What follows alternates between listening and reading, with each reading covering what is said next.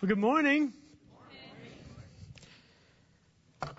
This is funny. We're getting into this part of the season where there's quite a disparity between the temperature up here and you guys. Today the heat's kind of nice.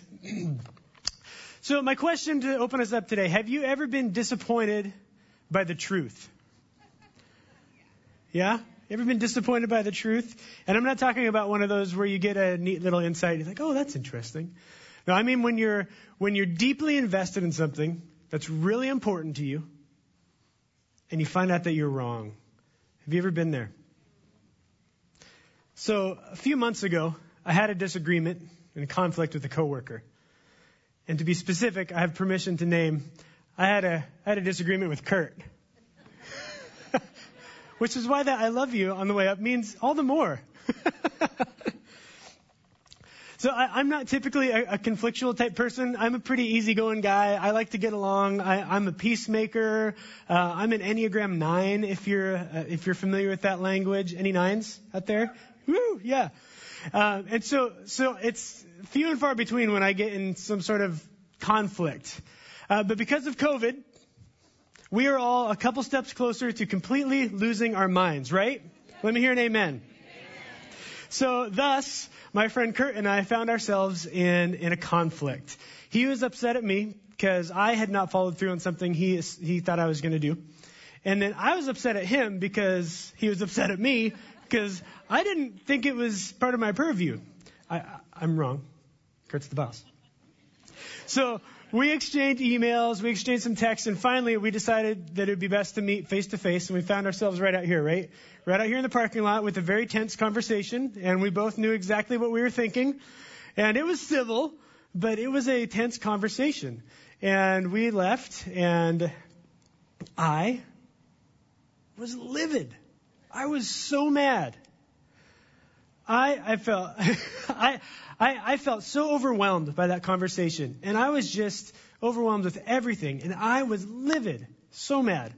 And it was one of those times where I really wanted someone in my corner. You ever been like that? You know, I want someone on my side. I want someone to talk to. So I called my good friend Jason Nelson. Jason's at the soundboard right now. He's making all this. He's one of the reasons that all of this has been happening out here. But Jason is a great listener. And I have found over the years with our friendship that he has proven to be very wise as well. So I called Jason and just verbally vomited all over him through the phone, all over the place. He took it like a champ. It was great. And in his wise Jason way, he said to me, "Wow, Joel, that's rough. I'm sorry. But I agree with Kurt. You're in the wrong here." Oof. Big oof. I'm sitting there like deer in headlights. Like, what? What are you talking about? Jason told me not what I wanted to hear, right? Jason did not tell me what I wanted to hear, but Jason told me what I needed to hear. And it was ultimately good. It was a good thing. But unfortunately, in the bigger picture here, that's not often how relationships go, is it? In relationships, whether marriage, friendships, co-workers, family, relationships take a lot of work, right? And it's hard. And sometimes when it's hard, we choose the wrong route. We choose to avoid. Oftentimes we choose to avoid the problem, try to sweep it under the rug, think like it'll go away. Sometimes we'll try to avoid the person, pull a Dwight Schrute and shun them, as if they'll just magically be out of our lives. But that's not the right way for us to go about these things.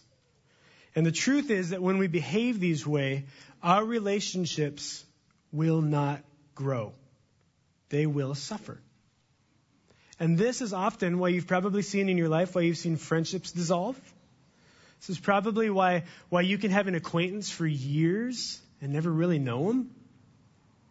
And maybe you've been in this position, but this is why you can attend a church for years and still feel disconnected. And the solution is we need to learn how to lovingly participate in our relationships. Lovingly participate in our relationships. Because if we don't lovingly participate in our relationships, they will suffer. And the scary thing is, it's not only our human relationships, but our relationship with God will be stunted as well if we don't lovingly participate. Now, the good news is that God has shown us how to do this, right? In our story, at the beginning, Jason lovingly participated in our friendship. And what I wanted at the moment was someone to agree with me. I wanted someone to be on the phone with me and say, yeah, that stinks, Joel. Oh, that guy stinks. But instead, what did Jason do? He risked himself. He risked our relationship. And he wounded me. And it brought great life. And I'll tell you what happened as a result of that. As a result, I became a better person. I became a better friend, employee, husband, pastor. It led me to look at all of my responsibilities in a completely different light. It led me to a great book, Extreme Ownership, which I would highly recommend. And I'll tell you the other thing it did. It hugely strengthened our friendship. And we all have this misconception often that we all deal with at some point, at some time in our lives. We have this misconception that if we upset a person, they might leave us. If I make her mad, she might run away and leave. But the truth is, what do we all want? We all have this deep inner need for both sides of all of our relationships to lovingly participate. And that's what we all want. That's what we all need. And the good news is that God has shown us many ways that we can do that. Because God wants our relationships to be strong and vibrant. He wants your relationships to be a place that you can be refined and satisfied and be loved. And today, that's what we're going to look at. We're going to look through the Bible at a few ways that God has shown us how we can lovingly participate in our relationships. So, open your Bibles to Proverbs. That's in the Old Testament. It's kind of in the middle-ish. Proverbs 27, verse 17 is what we're going to start with. And you may have grown up hearing this verse before. Maybe heard it as an adage, even if you didn't grow up in church. But it goes like this. As iron sharpens iron, so a friend sharpens a friend. As iron sharpens iron, so a friend sharpens a friend. Now, I did some looking at this. I did some reading on this because I'm not a big knife person. Some of you may be. But typically, you sharpen a knife with a sharpening stone, right? If you're familiar with that. But you can use metal to sharpen metal. What you cannot do, you can't sharpen a knife with another sharp knife because or it doesn't work that well. You're going to have two very smooth blades passing over each other, and there's not a lot of friction to create much change. See where I'm going with that? But if you have a piece of metal that is maybe harder and a different texture, then you can take that knife you're starting with and make it perform just a little bit better. And it's the same thing with people. What happens when you put two people together that always agree with each other? It might be a lot of fun, but there isn't going to be a whole lot of character development there, right? There's no friction. And friction is what we need. If we want to be sharpened in this way that Proverbs is talking about, what we need is friends who are different from us. We need friends who will challenge us. We need friends and leaders and mentors who are as strong as steel in their faith, but whose shape is different enough to provide us some sort of sanctifying resistance in our lives. That's what we want. That's what I want. And this can only happen, though, when there's people. It can only happen if you're around people. And so that's your first blank. We need to be present. If you're following along in your notes today, be present. We have to be around people. Did you know that in 2018, Great Britain instituted a minister of loneliness in their governmental structure? Did you know this? So along with their minister of defense, minister of finance, they now have a minister of loneliness. And the reason they did this was because a couple of years before, they conducted a survey of all the UK. And their findings were scary. The study revealed that 9 million people, that's more than our state, 9 million people reported that they felt lonely all the time. This is the one that got me. 200,000 elderly said that they hadn't had a conversation with anyone in 30 days. 30 days. I can't make it an hour. Some of you introverts are thinking, it's the promised land. Everybody to Great Britain. While all of us extroverts are dying a little inside, right?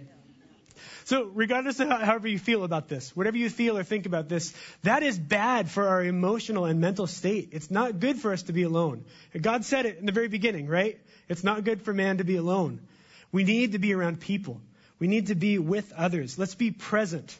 And at our church, at North County Christ the King, this looks like a few things. 2 that I'll mention is 1, come to service. Come to a weekend service. I'm talking to you, you're already here, so good job. But, we've got our 9 o'clock and our 11 o'clock. Be here and be engaged. And the second thing would be join a small group. Steve and Sarah are our ministers of loneliness here, in a sense. Ministers of small group, maybe? Yeah. They are in charge of small groups. They are working hard to get things going in the next couple weeks, right? And so there's a booth over here. You can visit and talk with Sarah. That would be great. If you're a little worried about what it might look like to lead a small group, we have training for you that you can do on your phone that takes about 20 minutes. It's a minimal investment for something that could yield huge change in your life. So if you're not around people, let's do what we need to. I encourage you, let's do what we need to change that so we can start being around people more often. Now let me ask, by show of hands, how many of us have ever been a part of a school project? Remember? I saw a wave of dread of your memories just go, where the teacher numbered off 1, 2, 3, 4, and then you have to go and get in a group of all the kids with the same number. Chances are when you were in that group, you took on one of 3 roles. A, you were the one who took charge, told people what to do, and made sure it was getting done. B, or 2, you faithfully did your work and you supported and helped. Or C, you were that kid who did nothing. And everybody hated it. And everybody wanted to tell on you. But nobody wanted to get a bad grade, so nobody said anything. You can picture that kid right now, can't you? You can see him. We would have had an A+ if it weren't for him. What was the problem with that kid? He wasn't active. Or she. That's not fair. He or she wasn't active. They didn't participate. They didn't contribute. They weren't active. And how did that make the rest of your team feel? Lousy. What did everybody like about the other people? They were engaged. And they were active. And they did their part. And they affected change. And that's what we want to do, right, church? That's what we want to be. We want to first be present, and then we want to be active. That's your next blank. We want to be active. And we're going to look through a few different ways how God tells us we can be active. So turn in your Bibles to Colossians 3:16. Paul was encouraging the church, and he said this in Colossians 3:16. Let the message about Christ in all its richness fill your lives. Teach and counsel each other with all the wisdom he gives. Sing psalms and hymns and spiritual songs to God with thankful hearts. God says we should teach. Now let me put you at ease because I'm pretty sure a few of you just blacked out at the mention of me telling you should teach, because I know there's a good portion of us who are getting ready to be homeschool teachers and you had never planned on that before. So come back to me. Wake up. We're okay. That's not what I'm suggesting. This is what this does not mean. This does not mean you need to have a lesson plan to teach in your relationships. This does not mean you need to grade or critique. This does not mean that you will have state regulations that you need to follow in order to teach within your relationships. That is not what Paul is talking about. Teaching is simply to instruct or to give knowledge, all for the purpose of building up one another's faith. Teaching is imparting knowledge, all for the purpose of building up one another's faith.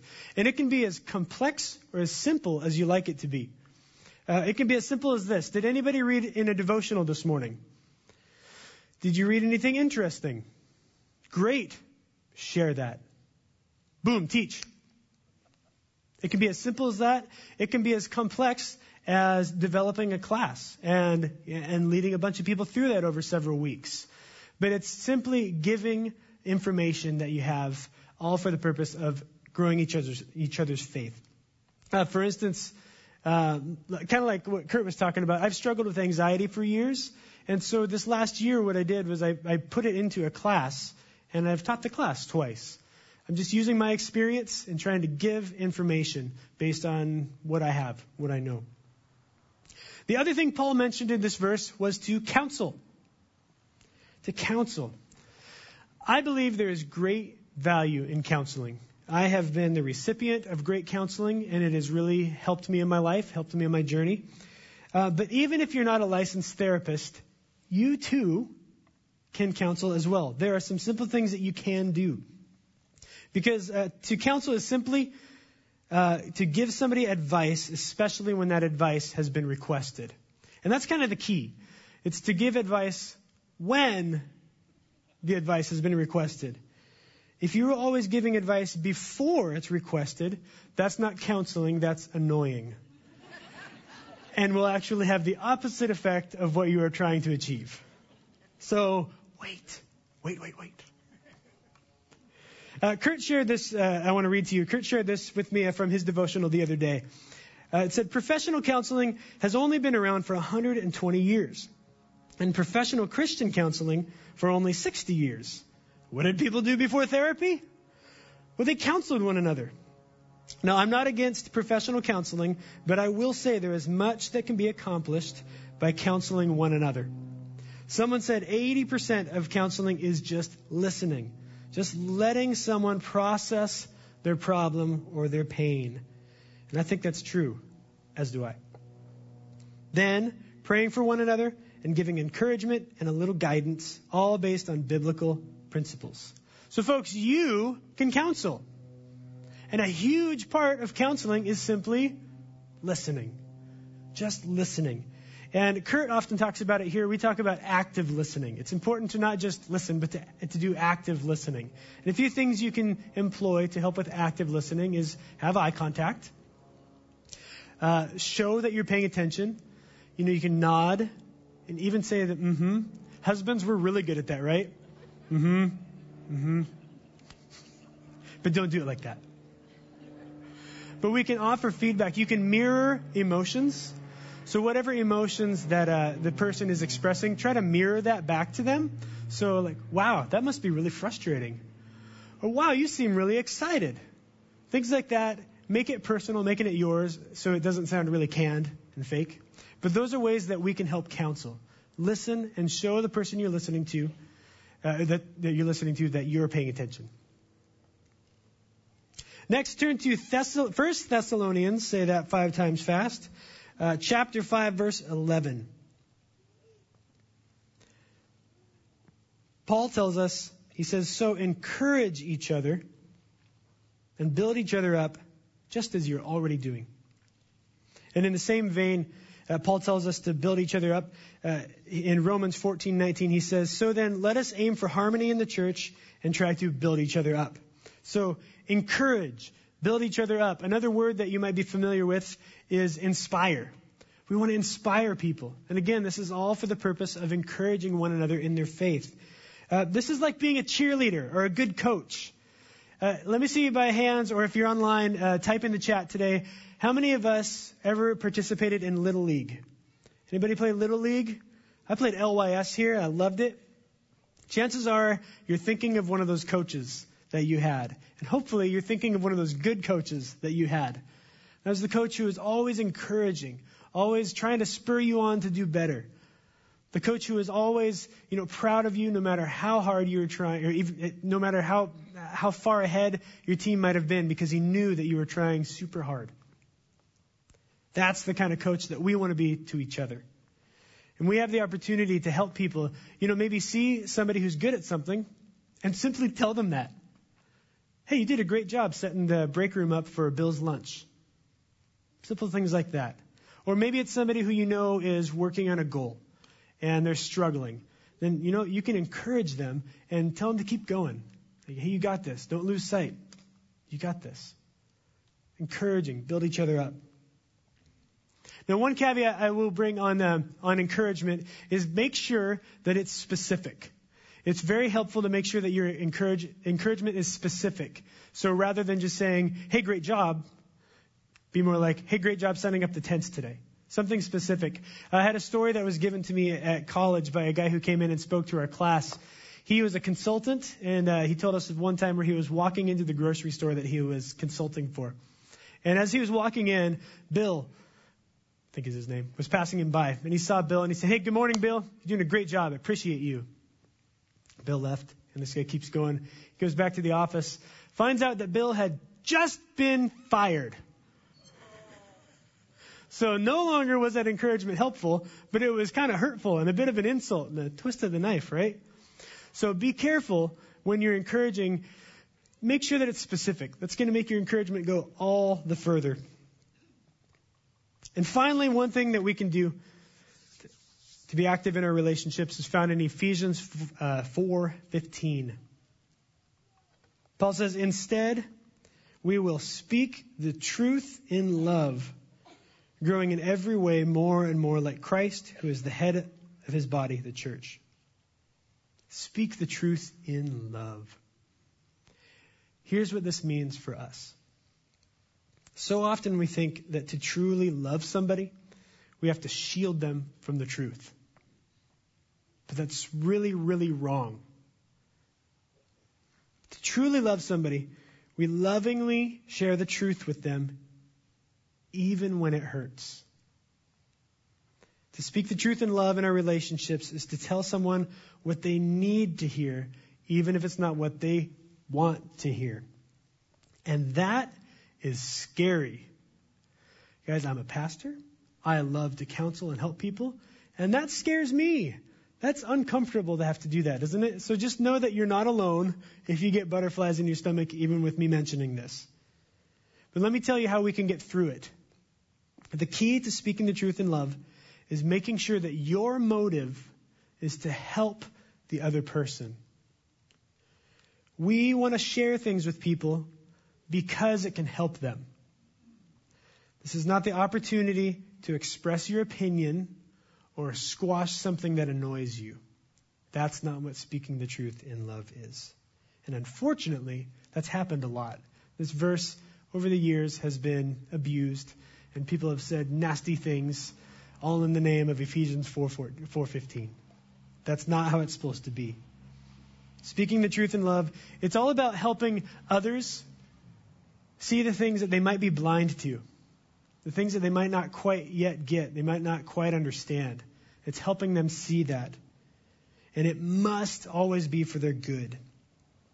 Proverbs 27:6 says, wounds from a sincere friend are better than many kisses from an enemy.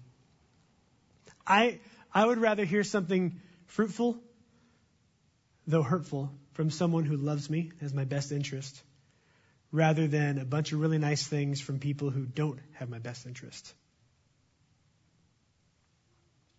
If you go back to our opening story, that's exactly what my friend Jason did for me. He told me not what I wanted to hear, but he told me what I needed to hear, and it helped. Now, final part of participating lovingly in our relationships is this.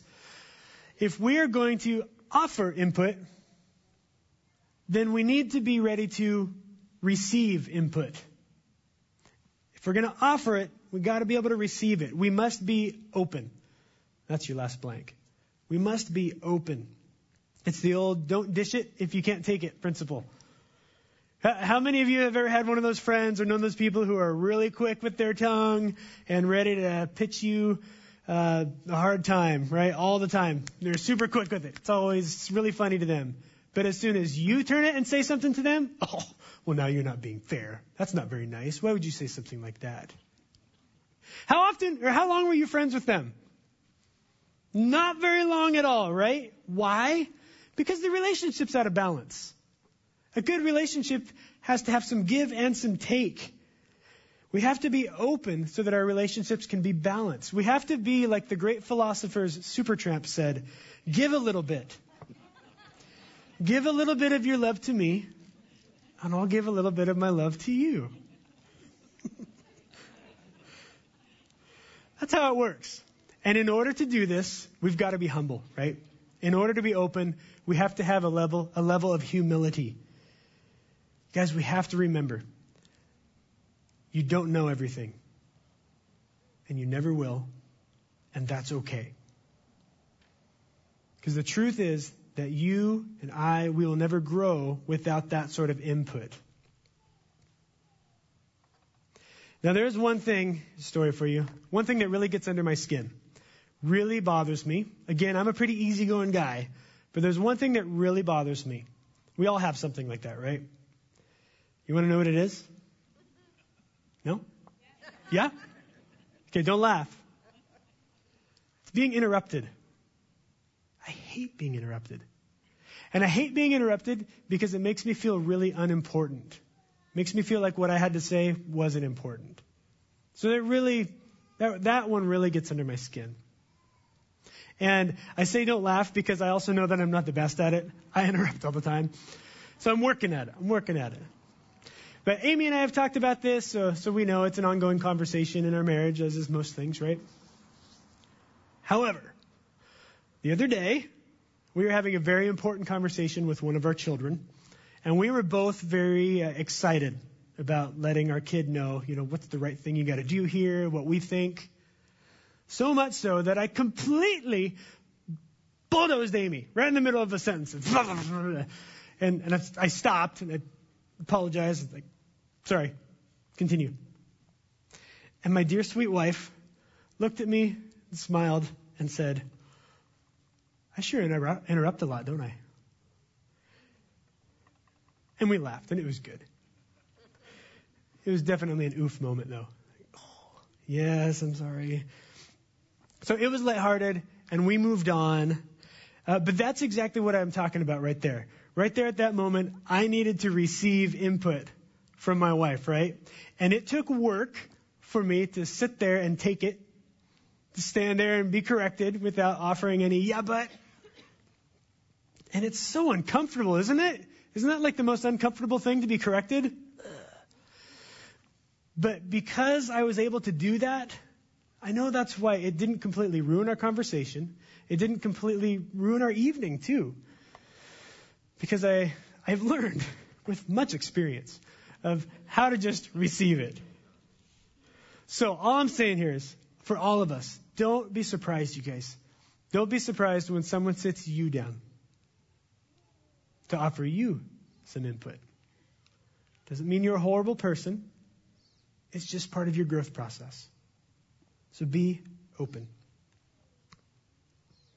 And as we get to the end here, one thing that runs through all of these elements that we've talked about, one big thing that pulls it all together is this. As we work to lovingly participate in our relationships, we need to be reading the Bible. Because you can't teach what you don't know. And you can't give out what you don't have. So if you want to teach and counsel and encourage and build others up, that's good. God wants us to do that. But we must be reading the Bible. And when the words of Jesus become part of our nature, then they will come out of us naturally. We'll find ourselves giving good advice based on what we've been meditating on, what we've been thinking about. And that really is where true growth and change comes from the Word of God. So I'm going to invite the band back up. We're going to conclude together by singing one song, but as we get ready, I'd like you to just imagine with me. Put on your imagination hats, if you will, and think with me. Through a few different spheres of your life. What could your life look like if you stepped up your game in your relationship participation? What would it be like if you joined a small group?